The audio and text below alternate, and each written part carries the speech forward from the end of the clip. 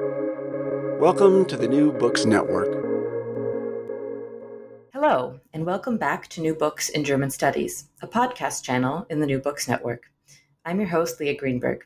Today, I'm delighted to be talking with Dora Osborne about her latest book, What Remains: The Post-Holocaust Archive in German Memory Culture, published by Camden House in 2020. Welcome, Dora. Thanks, Leah. Nice to be here. So Dora Osborne is a senior lecturer in German at the University of St. Andrews in the UK. Dr. Osborne did her PhD at the University of Cambridge on W.G. Sebald and Christoph Ransmayr. She then held a postdoctoral scholarship from the Berlin House of Representatives at the Free University of Berlin. She's taught at the Universities of Oxford, Nottingham, and Durham. And between 2012 and 2015, Dr. Osborne was a Leverhulme Early Career Fellow at the University of Edinburgh. She recently co-edited the volume Politics and Culture in Germany and Austria Today of the Edinburgh German Yearbook.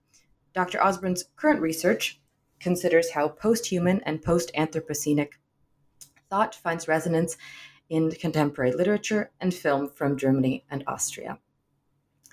And I just wanted to take a moment to ask you a bit about what brought you into the field of German studies more generally, memory studies in particular, since the book that we're talking about today, What Remains, looks at memory culture in the Berlin Republic in a period in which most of the living witnesses of World War II and National Socialism are no longer with us. And you posit an archival turn. So we'll talk about that a bit more later, but I'd like to hear just about what brought you to this field. Yeah, sure. So I think the sort of my interest really grew through my encounter with the work of W.G. Sebald, who's an author who's found resonance really quite widely, sort of much further than just in Germany.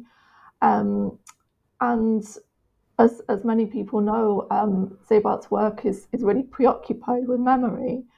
And that preoccupation is definitely connected to German memory and to the memory of the Holocaust, but also is a much kind of wider preoccupation than that. So finds these kind of resonances that might be described as multi-directional, to use the terminology developed by Michael Rothberg. So that's kind of where my interest in the sort of the question of memory grew.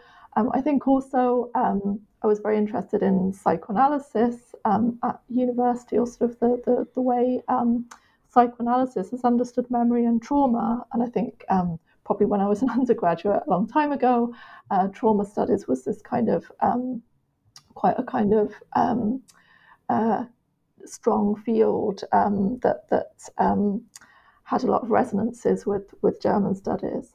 So I wrote a PhD on W.G. Sebald and on work by an Austrian author, Christoph Ransmayr, and that had a lot to do with trauma and memory.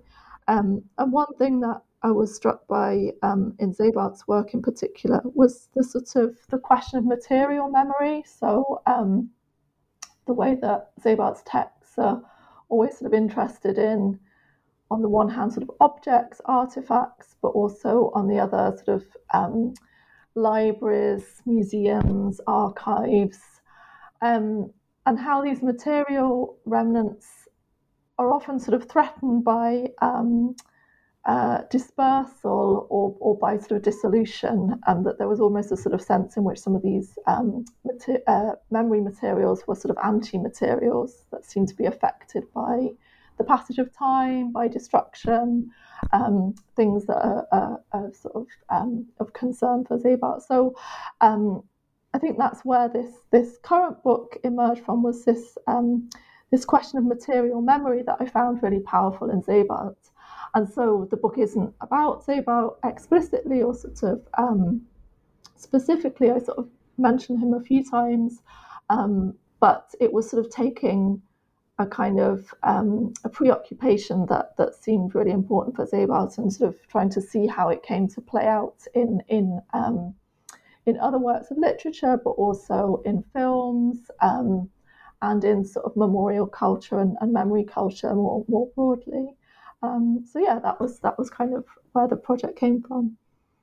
Okay, so I can definitely see then that how those different interests during your PhD then led to this project, and because it's such a um, a materially centered research project, I was wondering sort of how you then came about to the different case studies that you look at. If you could perhaps give a bit of an overview of sort of your thesis about this archival turn, and then some of the artifacts that you then look at. Yeah. So yeah, as you said, Leah, I guess one of the sort of one kind of premise for the book is sort of trying to understand what I think is the particular significance of the archive in what's been called the post-witness era. So obviously, archival materials, archival documents are always important for understanding the past, but at this particular juncture where those with a living memory, with lived experience of the Second World War and the Holocaust reach the end of their lives, it seems that the archive is sort of going to have to take a more prominent role in the work of remembering that past and commemorating that past. So that was sort of that's sort of one of the kind of foundational sort of ideas, if you like, and then sort of seeing how in different kinds of modes of cultural production, so in literature, but also visual arts, film, memorial projects, that the archive seems to take a more prominent role, or seems to be a kind of seems to be of importance for artists, for directors, for writers, and trying to understand what the archive means for these projects. And I think importantly, one thing that I wasn't trying to do was to use archives as a historical resource. So I don't go to archives myself. It's not about my own sort of interaction with that kind of material memory. It's precisely sort of seeing how these artists, directors, writers work with either archives or the idea of archives in their memory work, in the sort of work that they do to try and remember the past. So the book is divided into there's a sort of theoretical chapter, but then there are 3 chapters where I look at sort of different examples, and the first set of examples are memorial projects. The second set of examples are documentary films and a couple of examples of documentary theatre, and then the last chapter is different kinds of prose narratives. And I just sort of in all of these examples, I'm sort of struck by how the archive is a sort of an important kind of trope in the sort of these different projects in the way that they're engaging with memory. So it's that particular relationship between the archive and memory that I'm interested in. So you make note of the perhaps non-traditional way in which you're approaching archives in this project as a literary scholar. So perhaps for the historian who approaches this book, they might be surprised. And perhaps for a general audience, I thought it would be interesting if you could tell potential readers and our listeners about how you define the archive, and then how the archive is then incorporated into these different memorialization, documentary, theatrical, and literary works. Yeah, sure. So I'm sort of taking a very kind of broad definition of the archive, and that could include official documents and resources housed in designated archives with sort of designated people looking after that material, but it could also sort of on the other end of the spectrum refer to much more kind of personal artifacts that kind of come to constitute an archive in an unintended way. And the reason I'm sort of working with that broad definition is because I think in German memory culture and in the sort of discourses that have emerged in sort of understanding how Germany has worked through its National Socialist past and come to engage with the memory of the Holocaust, is that sort of these very different resources are kind of crucial to that project in different ways, and so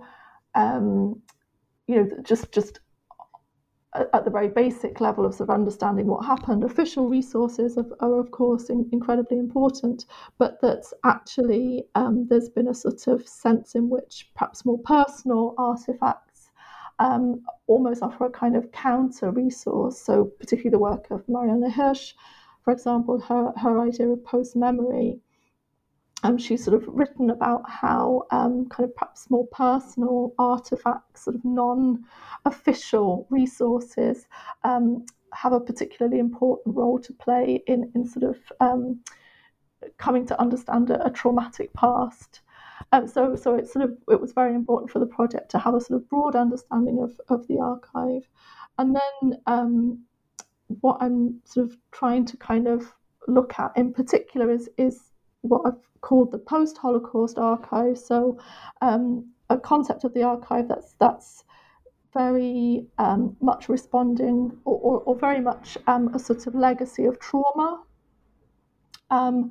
where that kind of material legacy is absolutely marked by the violent history it bears witness to. So in other words, it's incomplete, it's marked by belatedness, it's marked by sort of gaps and lacunae. So in the context of thinking about Germany's violent past, it was really important to sort of to engage in that first chapter with the sort of question of how what remains in this post-witness era is a very kind of complicated resource. So on the one hand, it might be sort of official documents that are sort of precisely the products of a bureaucratic regime.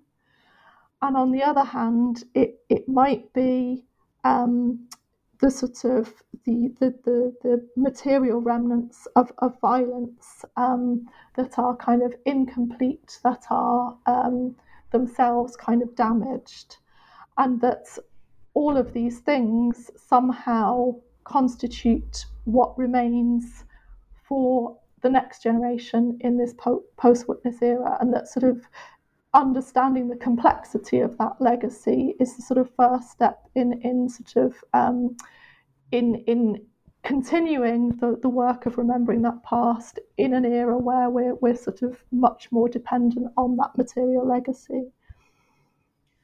And you mentioned these sets of archival materials that we have, both from the bureaucracy that came out of National Socialism, and this set of artifacts that are full of gaps. And in your first chapter, you articulate some of the theoretical approaches to the archive, and I was wondering if you could expand some on what archives have to do with power, both in a broader theoretical sense and in the case studies that you look at. Yeah, absolutely. So yeah, that was a really interesting part of the project, and in that first chapter I'm sort of drawing on different kind of theoretical positions in relation to the archive. And what was sort of interesting in that theoretical reading is that, you know, some of these questions of what an archive is, what it does, what it represents, are very kind of broadly applicable. And so the question of the relationship of between archive and power is something that we can see at work in lots and lots of different contexts, but also to see how some of the theoretical writing relating to archives, I think, is much more focused on the idea of a sort of post-traumatic archive and specifically a post-Holocaust archive.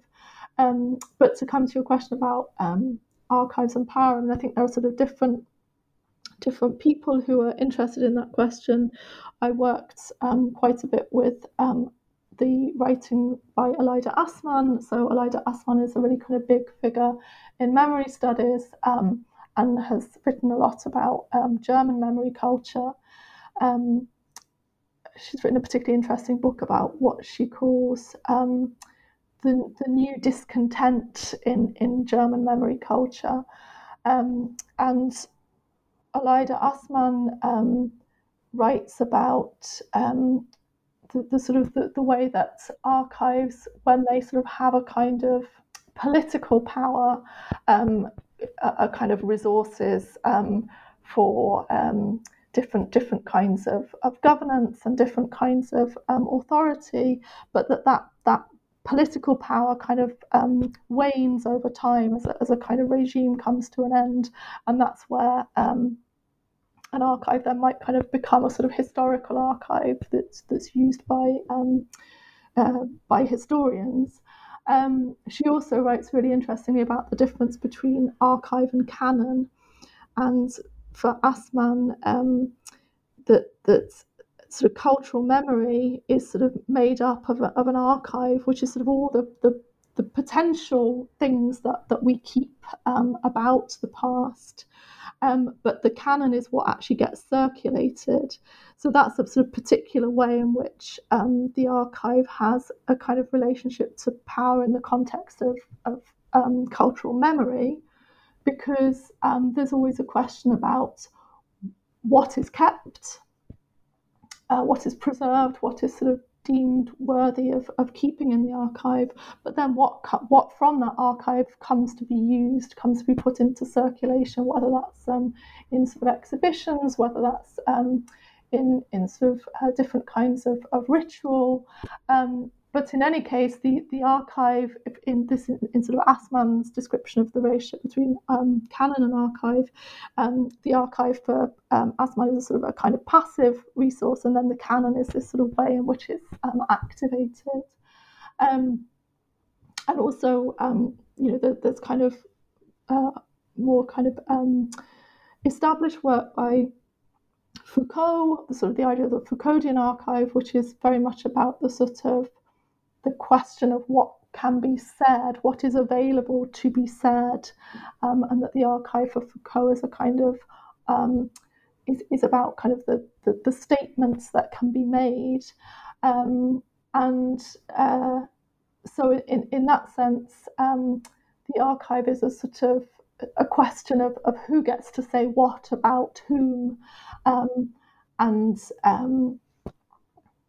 in work by Foucault, but also by Arlette Farge, this question of sort of archives of, say, prisoners, that these are not necessarily kind of records of individuals that the individuals would have wanted to have kept themselves. So who keeps this record, who makes this record, what kind of narrative is told about a person, and how much control do they have about the sort of record that's left.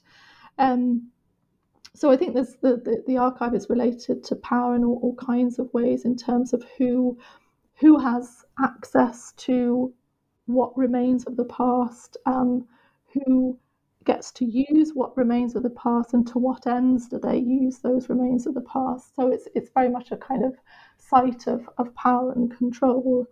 And in work by Jacques Derrida, whose famous book Archive Fever was like a really important point of reference for the project, Derrida emphasizes how etymologically the idea of the archive is linked to a sort of linked to the sort of the house of the ruling magistrates who kept certain documents, but also were empowered with the authority to interpret them. So yeah, I think this question of who determines what remains, and who determines how those remains are used are these really kind of key questions about power that relate to the archive. And on the subject of how archival materials are interpreted and utilized, your second chapter focuses on projects of memorialization. And I thought it would be interesting, perhaps as one example, to talk about the well-known Stolperstein. I'm sure many people have seen these stumbling stones, these brass-plated cobblestones that are embedded in many European streets, in bearing the names of deported and murdered individuals during the war. And we learn in the book that this project came under quite a bit of scrutiny, along with its widespread acceptance and implementation and celebration. And I was wondering if you could expand on this particular example, what some of the problems are raised by this project.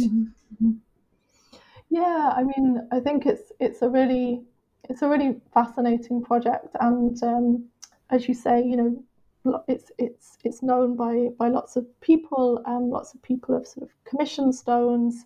That over 75,000 of these memorials have been laid by the artist Gunter Demnig. So a really sort of incredible undertaking that I think has been very important for lots of different people, and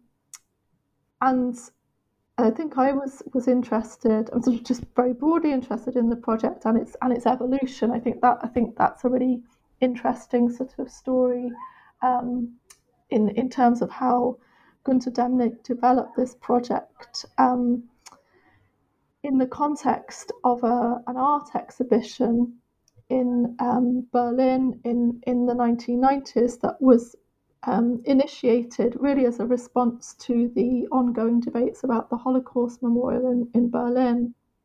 And this was a group of artists who were really sort of challenging the very idea that you could make a memorial to the Holocaust, to sort of engaging with questions of representability, the extent to which there could be a centralized memorial to the victims of the Holocaust, and sort of and questioning that possibility in sort of aesthetic terms. And so Demnig laid, I think it was 51 of these stones in Kreuzberg in Berlin, and I think if you look at the Stolpersteine as they were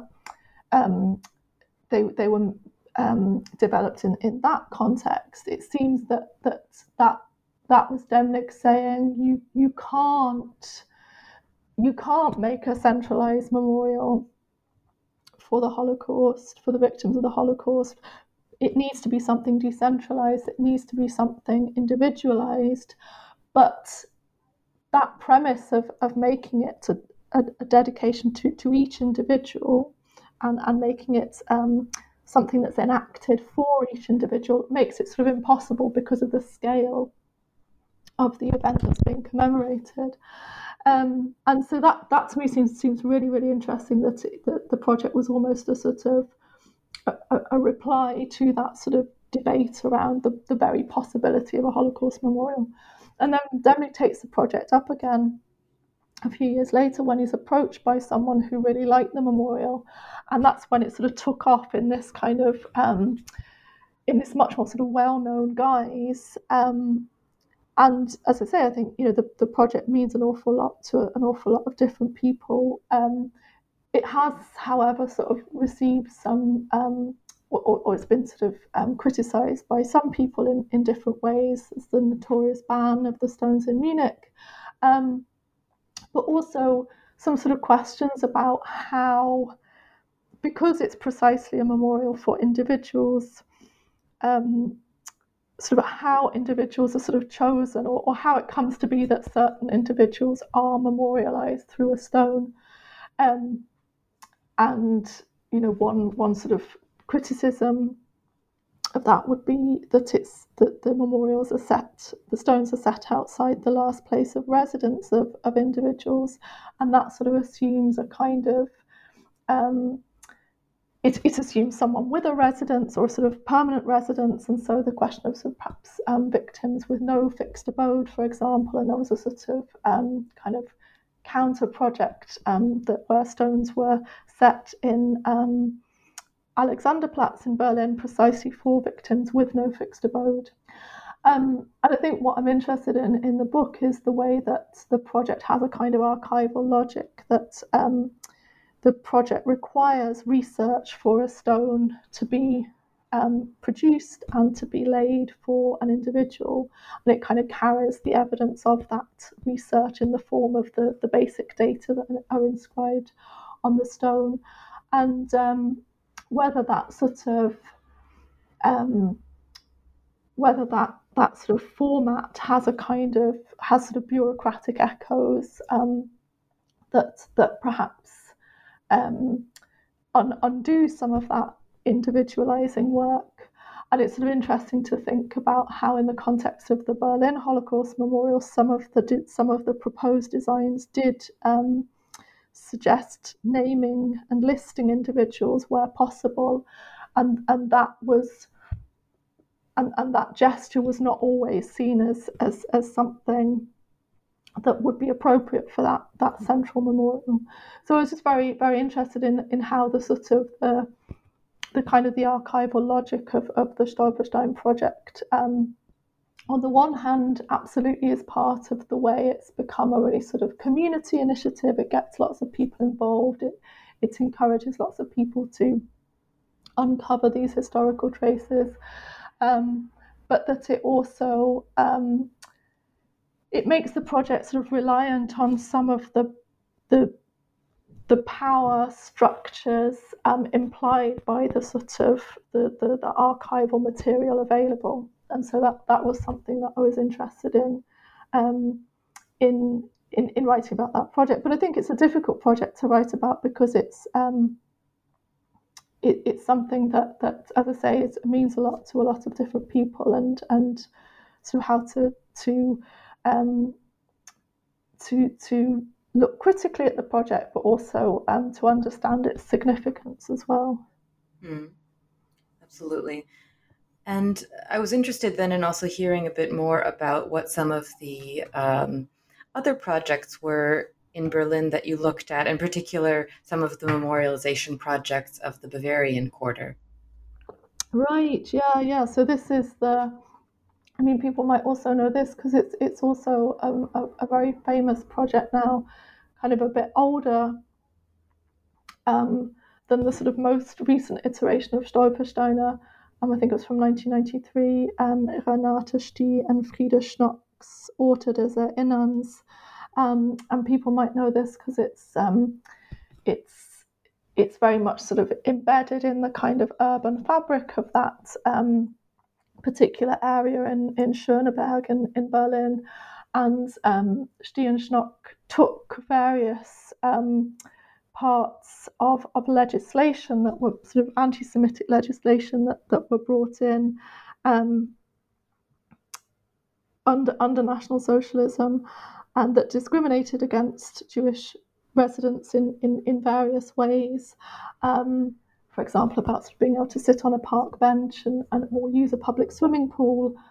And it, on the one side of, so these signs are hung on lampposts, perhaps in the manner of a bus stop or something like that. And on one side of the sign is that legislation, including the date. And on the other, a sort of a very kind of bright, simple logo. So if it's about not being able to use a public swimming pool, it'd be a pair of swimming trunks. So very kind of contemporary design. And this was a project that was I think received a lot of attention, not least because at the time residents didn't quite understand what was going on, and I think there's a sort of urban myth that one resident called the police because they thought this anti-Semitic legislation was being enacted there and then.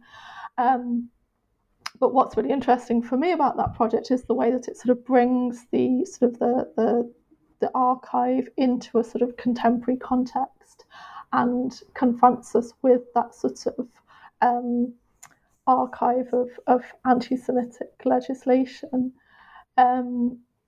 And Stie and Schnock, of course, very interesting artists who also submitted a design for the competition for the Berlin Holocaust Memorial, where their proposal was to have a regular bus service departing from Berlin, taking passengers to different sites of atrocity, so different concentration camps, on this sort of bright red bus with things like Ravensbrück written on the front. So yeah, very interesting artists working with these sort of memorial questions. And then another project that I looked at, which wasn't in Berlin, was work by Horst Hoheisel and Andreas Knitz. And this was called Zermalene Geschichte, and was precisely about it sort of works within the sort of the an archival space in Weimar, and Horst Hoheisel has sort of done lots of kind of what are known as sort of counter memorial projects or sort of counter monuments, where he's sort of working very much against sort of the idea of producing something and instead commemorating destruction by sort of quite iconoclastic acts of destruction. So his design, notoriously for the Berlin Holocaust Memorial, was to blow up the Brandenburg Gate and to lay the demolished remains in front of the Brandenburg Gate. So not a project that was ever going to be realised, but was absolutely about kind of challenging the sort of the idea that sort of challenging sort of conventional modes of remembering and commemorating, and the sort of structures involved in that. And in your discussions of these different memorial projects, it's also very evident that there's an element of community input, that there's even if it's a single artist or a group of artists working on the memorial project itself, there is inevitably the input, the collaboration of the community surrounding it. And I was wondering if you could talk a bit more about that, about the collective features of dealing with the past. Ultimately, what your book is talking about is the broader project of Vergangenheitsbewältigung, the German process of dealing with the National Socialist past. Yeah, I think this is a really sort of important question, especially in thinking about how a culture of memory might continue in the post-Witness era, within a generation that has an increasingly sort of distant connection to the history at stake, and in a kind of multimedia age. So I think this, and so, you know, Aleida Asselmann, when she's writing about what she calls the discontent of contemporary memory culture, for her, there's sort of the important thing is kind of keeping discussions going, keeping memory culture evolving, and key to that would be sort of getting people involved, right? That it's not just a sort of a closed operation. It's something that needs to involve different people, and I think that connects to this sort of the role of the archive, because you know, that's sort of one of the kind of theoretical premises that's sort of talked about by people like Derrida, is that the archive is about the past, but actually it's about the future, right? The archive is only meaningful if it's going to be used in the future. And that, of course, asks the question of who is going to use it in the future. And if any kind of German memory culture that sort of remains committed to remembering the Holocaust is going to develop and evolve, then the archive plays a key role in that. But the archive, as used by different constituents, as used sort of broadly by different generations, I think is really important. And that's something in the context of memorials that's been talked about by Bill Niven. Bill Niven sort of proposes that he sort of describes a kind of development of memorial culture in Germany, sort of from the counter memorials and counter monuments of the 1980s and the 1990s as a reaction against sort of the very idea of a monument or memorial in the context of the Second World War and the Holocaust, through to what he calls now combi memorials. And the combi memorial is precisely a memorial project that gets different people involved, that is sort of combines elements of exhibitions and museums, and that is where an artist might be involved, but it's an artist working with the public, getting a community involved in that work.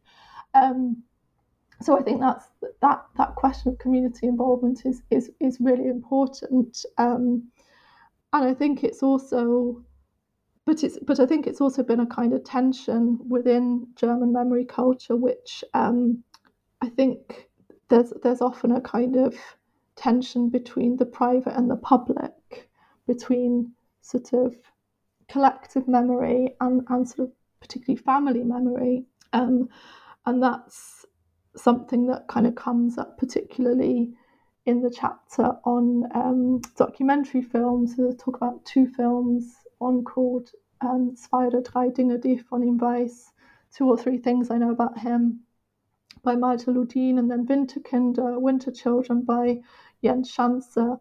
And these are sort of, in a way, quite kind of typical stories connected with Germany's Nazi past, connected with German memory culture, where you have, in the case of Ludin, a son, in the case of Schanzer, a grandson, trying to understand their male relatives' involvement in National Socialism. And I look at those films because these directors approach this family question, this personal question, through the archive, and the archive sort of, I think, firstly, that they approach official sources, so it kind of forces them to break the sort of the domestic boundaries of these kind of family stories, and move into a sort of more kind of public realm. But it also, I think, by making these films, by making documentary films that then are sort of shown in cinemas across Germany, there's a sense in which these personal histories are somehow finding resonance with much sort of bigger communities, particularly in generational terms. So yeah, I think this is a. It's not something I sort of talk about explicitly in the book, but I think it's a really sort of important kind of important question that sort of underlies a lot of the sort of discourse around memory culture in Germany. Mm-hmm. And you transition beautifully into talking about both the private and public aspects of these processes of family discovery with these documentaries you cover, and you also conclude that they also act as sites not just of illuminating information, but also of illuminating the lack of information or of repressed information, of silencing, you say. And this is something that you also talk about in particular in the 4th chapter on literary works of prose with Katya Petrovskaya's book, where she also, you call it encounters the specter of what does not remain, of what is lost or what is missing. So I was wondering if you could tell us more about how these troves of information, or sometimes gaps in information, also succeed in obscuring or altering the past. Mm-hmm. Yeah, I mean, I think that's right, but what I think is perhaps a feature of some of the works I look at is that I think the works are, or the makers of these works are very sensitive to that potential for archives to both reveal but also obscure. And I think that's perhaps sort of part of this archival turn that I'm interested in. So the archival turn this is about the fact that in a contemporary context, we have to use the archive because after the witnesses, this is what remains to us. But I think the archival turn also heightens our awareness of what the archive is, what it isn't, what it could be, and that's, I think, what I find with these the works that I look at and the makers of these works is that I think they're extremely attentive to precisely the sort of the fallibility of the archive, if you like, and the particular fallibility of the archive in this post-Holocaust context. So Katya Petrovskaya, it's a really fantastic book, Vielleicht Esther. It's an autobiographical narrator who is so acutely aware that her, it's in, again, a sort of almost kind of quite conventional history in the sense of narrative, in the sense of trying to find out about her family's past, and she's aware herself of this conventionality that she sort of says, I didn't really want to write this story. She wanted to write a family history that was much older, but she kept kind of stumbling over the 20th century. This was a sort of a stumbling block for her, and she's acutely aware that that this search for her family history is flawed. It's flawed because of what's available to her. It's flawed by her own prejudices and biases, and it's flawed because the history she's trying to recover is a traumatic history, a history of violence that resists a kind of a complete understanding. And so I think this narrative, but also other narratives, they're writing not just about how they turn to the archive to try and understand something, but that in doing so, they're confronted with the the flawed nature of this resource, which is ordinarily pitted against something unreliable like memory, right? That the archive is fact, memory is unreliable, right? That's sort of a kind of cliched kind of opposition. So I think that's really the thing that I find sort of distinctive about the works that I'm looking at is there sort of it's not just that they use the archive and then this sort of supplements their kind of limited knowledge that's limited through generational distance, say, but it's a sort of an awareness of what it means to have to use these resources and to have to be confronted with their limitations. And Petrovskaya is so wonderful because she has a really wonderful bit where she's trying to find the name of her relatives within, I think it's a telephone book. So there's a list of names that all sound very similar. And she says she's aware that in this search, she wants a particular thing. And in wanting a particular thing, she doesn't want all the other things. And this sort of gets her thinking about how, instead of undertaking this personal research, there's a sort of an appropriation, if you like, of certain kind of archival resources.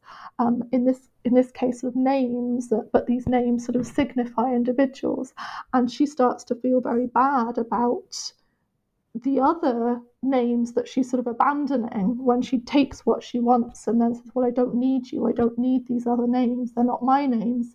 And so Petrovskaya's sort of answer to this is a sort of, she talks about adoption, that actually the generation of this post-witness era, this generation that has to turn to the archive, is under a certain obligation to not simply take what it wants in sort of constructing very personal narratives or very sort of partial narratives. It's under an obligation to take some kind of, I guess, historical responsibility for different actors in the past. And that, I think, is, again, a really sort of distinctive aspect of what some of these authors and directors are doing, is sort of grappling with what their sort of responsibility, what their sort of archival responsibility is, if you like. And yeah, that's sort of I found that sort of very striking in the text I was working with, particularly Petrovskaya, who's a fantastic writer.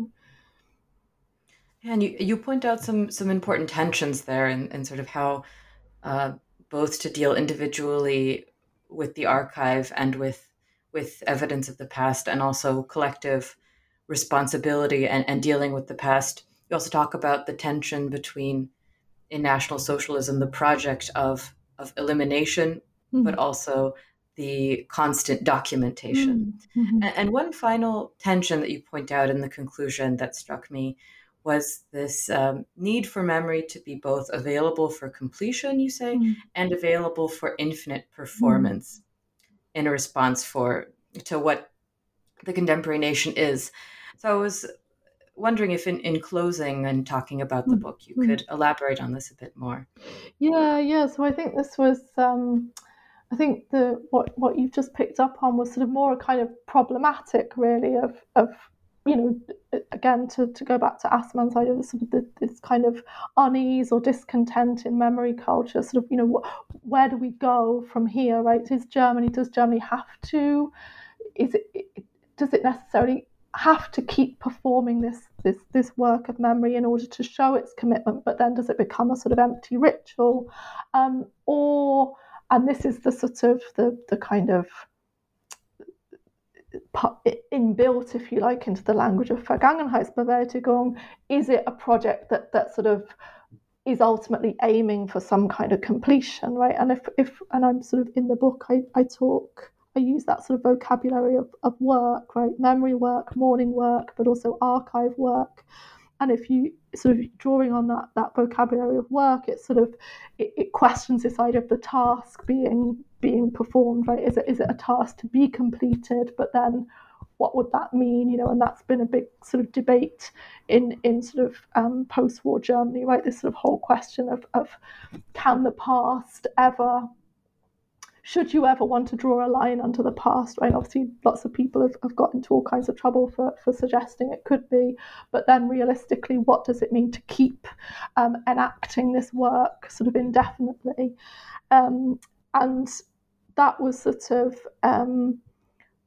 the kind of in the sort of introduction, I sort of suggest that archive work is the kind of unfinished business of German memory culture. That archive work is sort of found at the sort of beginnings of memory work and mourning work, particularly thinking about the sort of documentation produced during something like the Frankfurt Auschwitz trials, which is this sort of is seen as this kind of watershed moment in Germany's kind of reckoning with its National Socialist past, and then but that sort of documentary foundation sort of returns again in this kind of late phase of German memory culture as what I'm calling unfinished business. So yeah, that's a kind of provocation, really, a sort of, if archive work is the sort of task that faces a kind of contemporary generation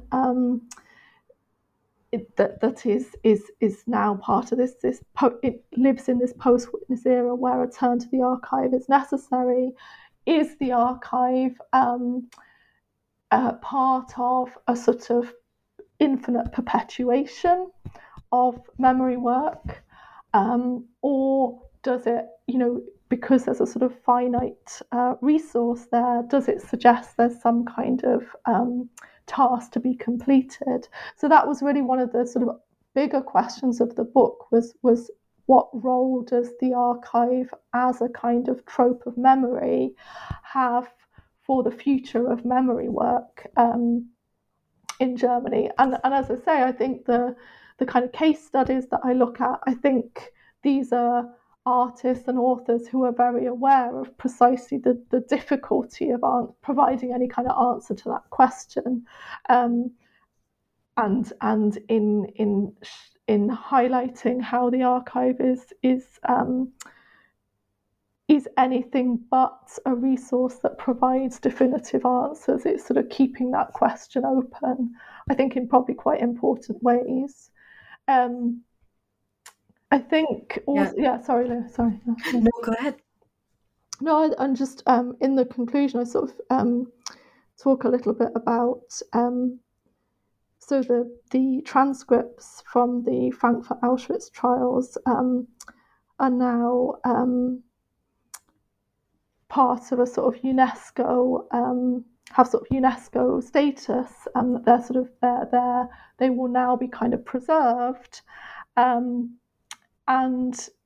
this I think is really important because it sort of, again, it sort of shows that sort of archive work is this kind of unfinished business, because preserving the records of those trials is really important, but it asks questions about what will happen with the archive, who will use it, perhaps questions about digitization, right? That as this material becomes available digitally, that makes it almost part of a kind of, it makes it sort of much more available, sort of maybe available transnationally. So there's sort of there's technological questions about a sort of archive in a sort of digital mode, but also questions about a kind of global archive in its sort of transnational reach. So I think those are sort of the big kind of next questions in terms of this sort of particular post-Holocaust archive. Is sort of questions about mediality, but really, I think the book is what the book is trying to show is that there is an archival turn, there is a turn towards the archive, and acknowledgement that this is that memory has to be archival in the post-Witness era, but an awareness of the difficulties that presents in sort of using this very particular archive, namely the post-Holocaust archive, mindfully. So I don't think the book is sort of trying to answer a question in that sense. I think it's trying to show the sort of it's trying to actually ask some of the questions of what that archival turn means, and I think those are similarly some of the questions posed by these directors and artists and authors. And it sounds like some of these initiatives, like with UNESCO and the new opportunities presented by technology, might then be opening up even further into the next era of memory culture. Right. Yeah. Well, I think now I'd be interested in hearing how perhaps your last research project, this one, informs what you're working on next. I'd be curious to hear what's next for you, what you're working on. Yeah, I think I'm sort of perhaps thinking about those questions of digitization, questions of memory. I'm interested in some of this, the kind of discourse and theory around post-humanism and sort of de-anthropocentric discourse, where the question of memory seems to be such a human one in some ways, right? I think especially in the context of Holocaust memory, that there's a real question about sort of humanity caught up there. Sort of, the necessity of humans remembering something extremely dehumanizing. And so, yeah, I'm kind of, I think the sort of the next things I'm interested in are sort of how memory is how memory is perhaps sort of or the question of memory is perhaps reorientated in a sort of in kind of in a sort of post-humanist era, where the sort of the figure of the human is decentered somewhat. And I think what's interesting about a lot of the discussions happening in the humanities around post-humanism, anthropocentrism, and the Anthropocene are interesting questions for area studies, or sort of or disciplines that can sometimes be seen as area studies. So German studies, for instance, and how how you can ask these sort of much more kind of global questions in the context of your particular language area. And I do think those questions are relevant in a particular language and cultural and national context, where national is always sort of reaching out to the kind of transnational. But I think it does kind of challenge sort of German studies, for instance, or other kinds of language disciplines. But it's something that I'm very interested in. Been doing some work recently on Kurt Beckermann's film Heimswalzer, and I'm very interested in how she remembers the Waldheim affair in the 1980s in a way that's, I think, trying to challenge the sort of the kind of authority of a figure like Waldheim, which is very much a kind of an authority based on a sort of white European male kind of exclusivity.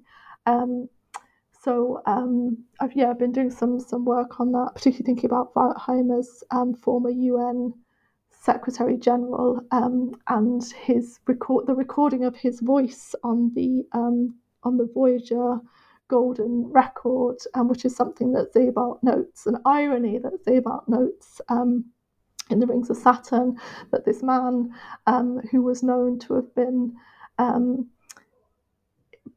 at least present where war crimes were committed, should be the voice that speaks on behalf of humanity on this golden record. So, and that's something that Beckermann picks up wonderfully in her film Heimswalzer. So that's something that I've been looking at.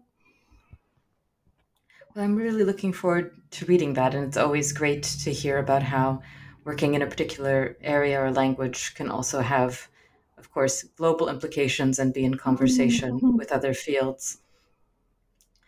Well, thank you so much for joining me this morning, your afternoon, and I hope to talk to you again, and I'm looking forward to reading more of your work. Thank you.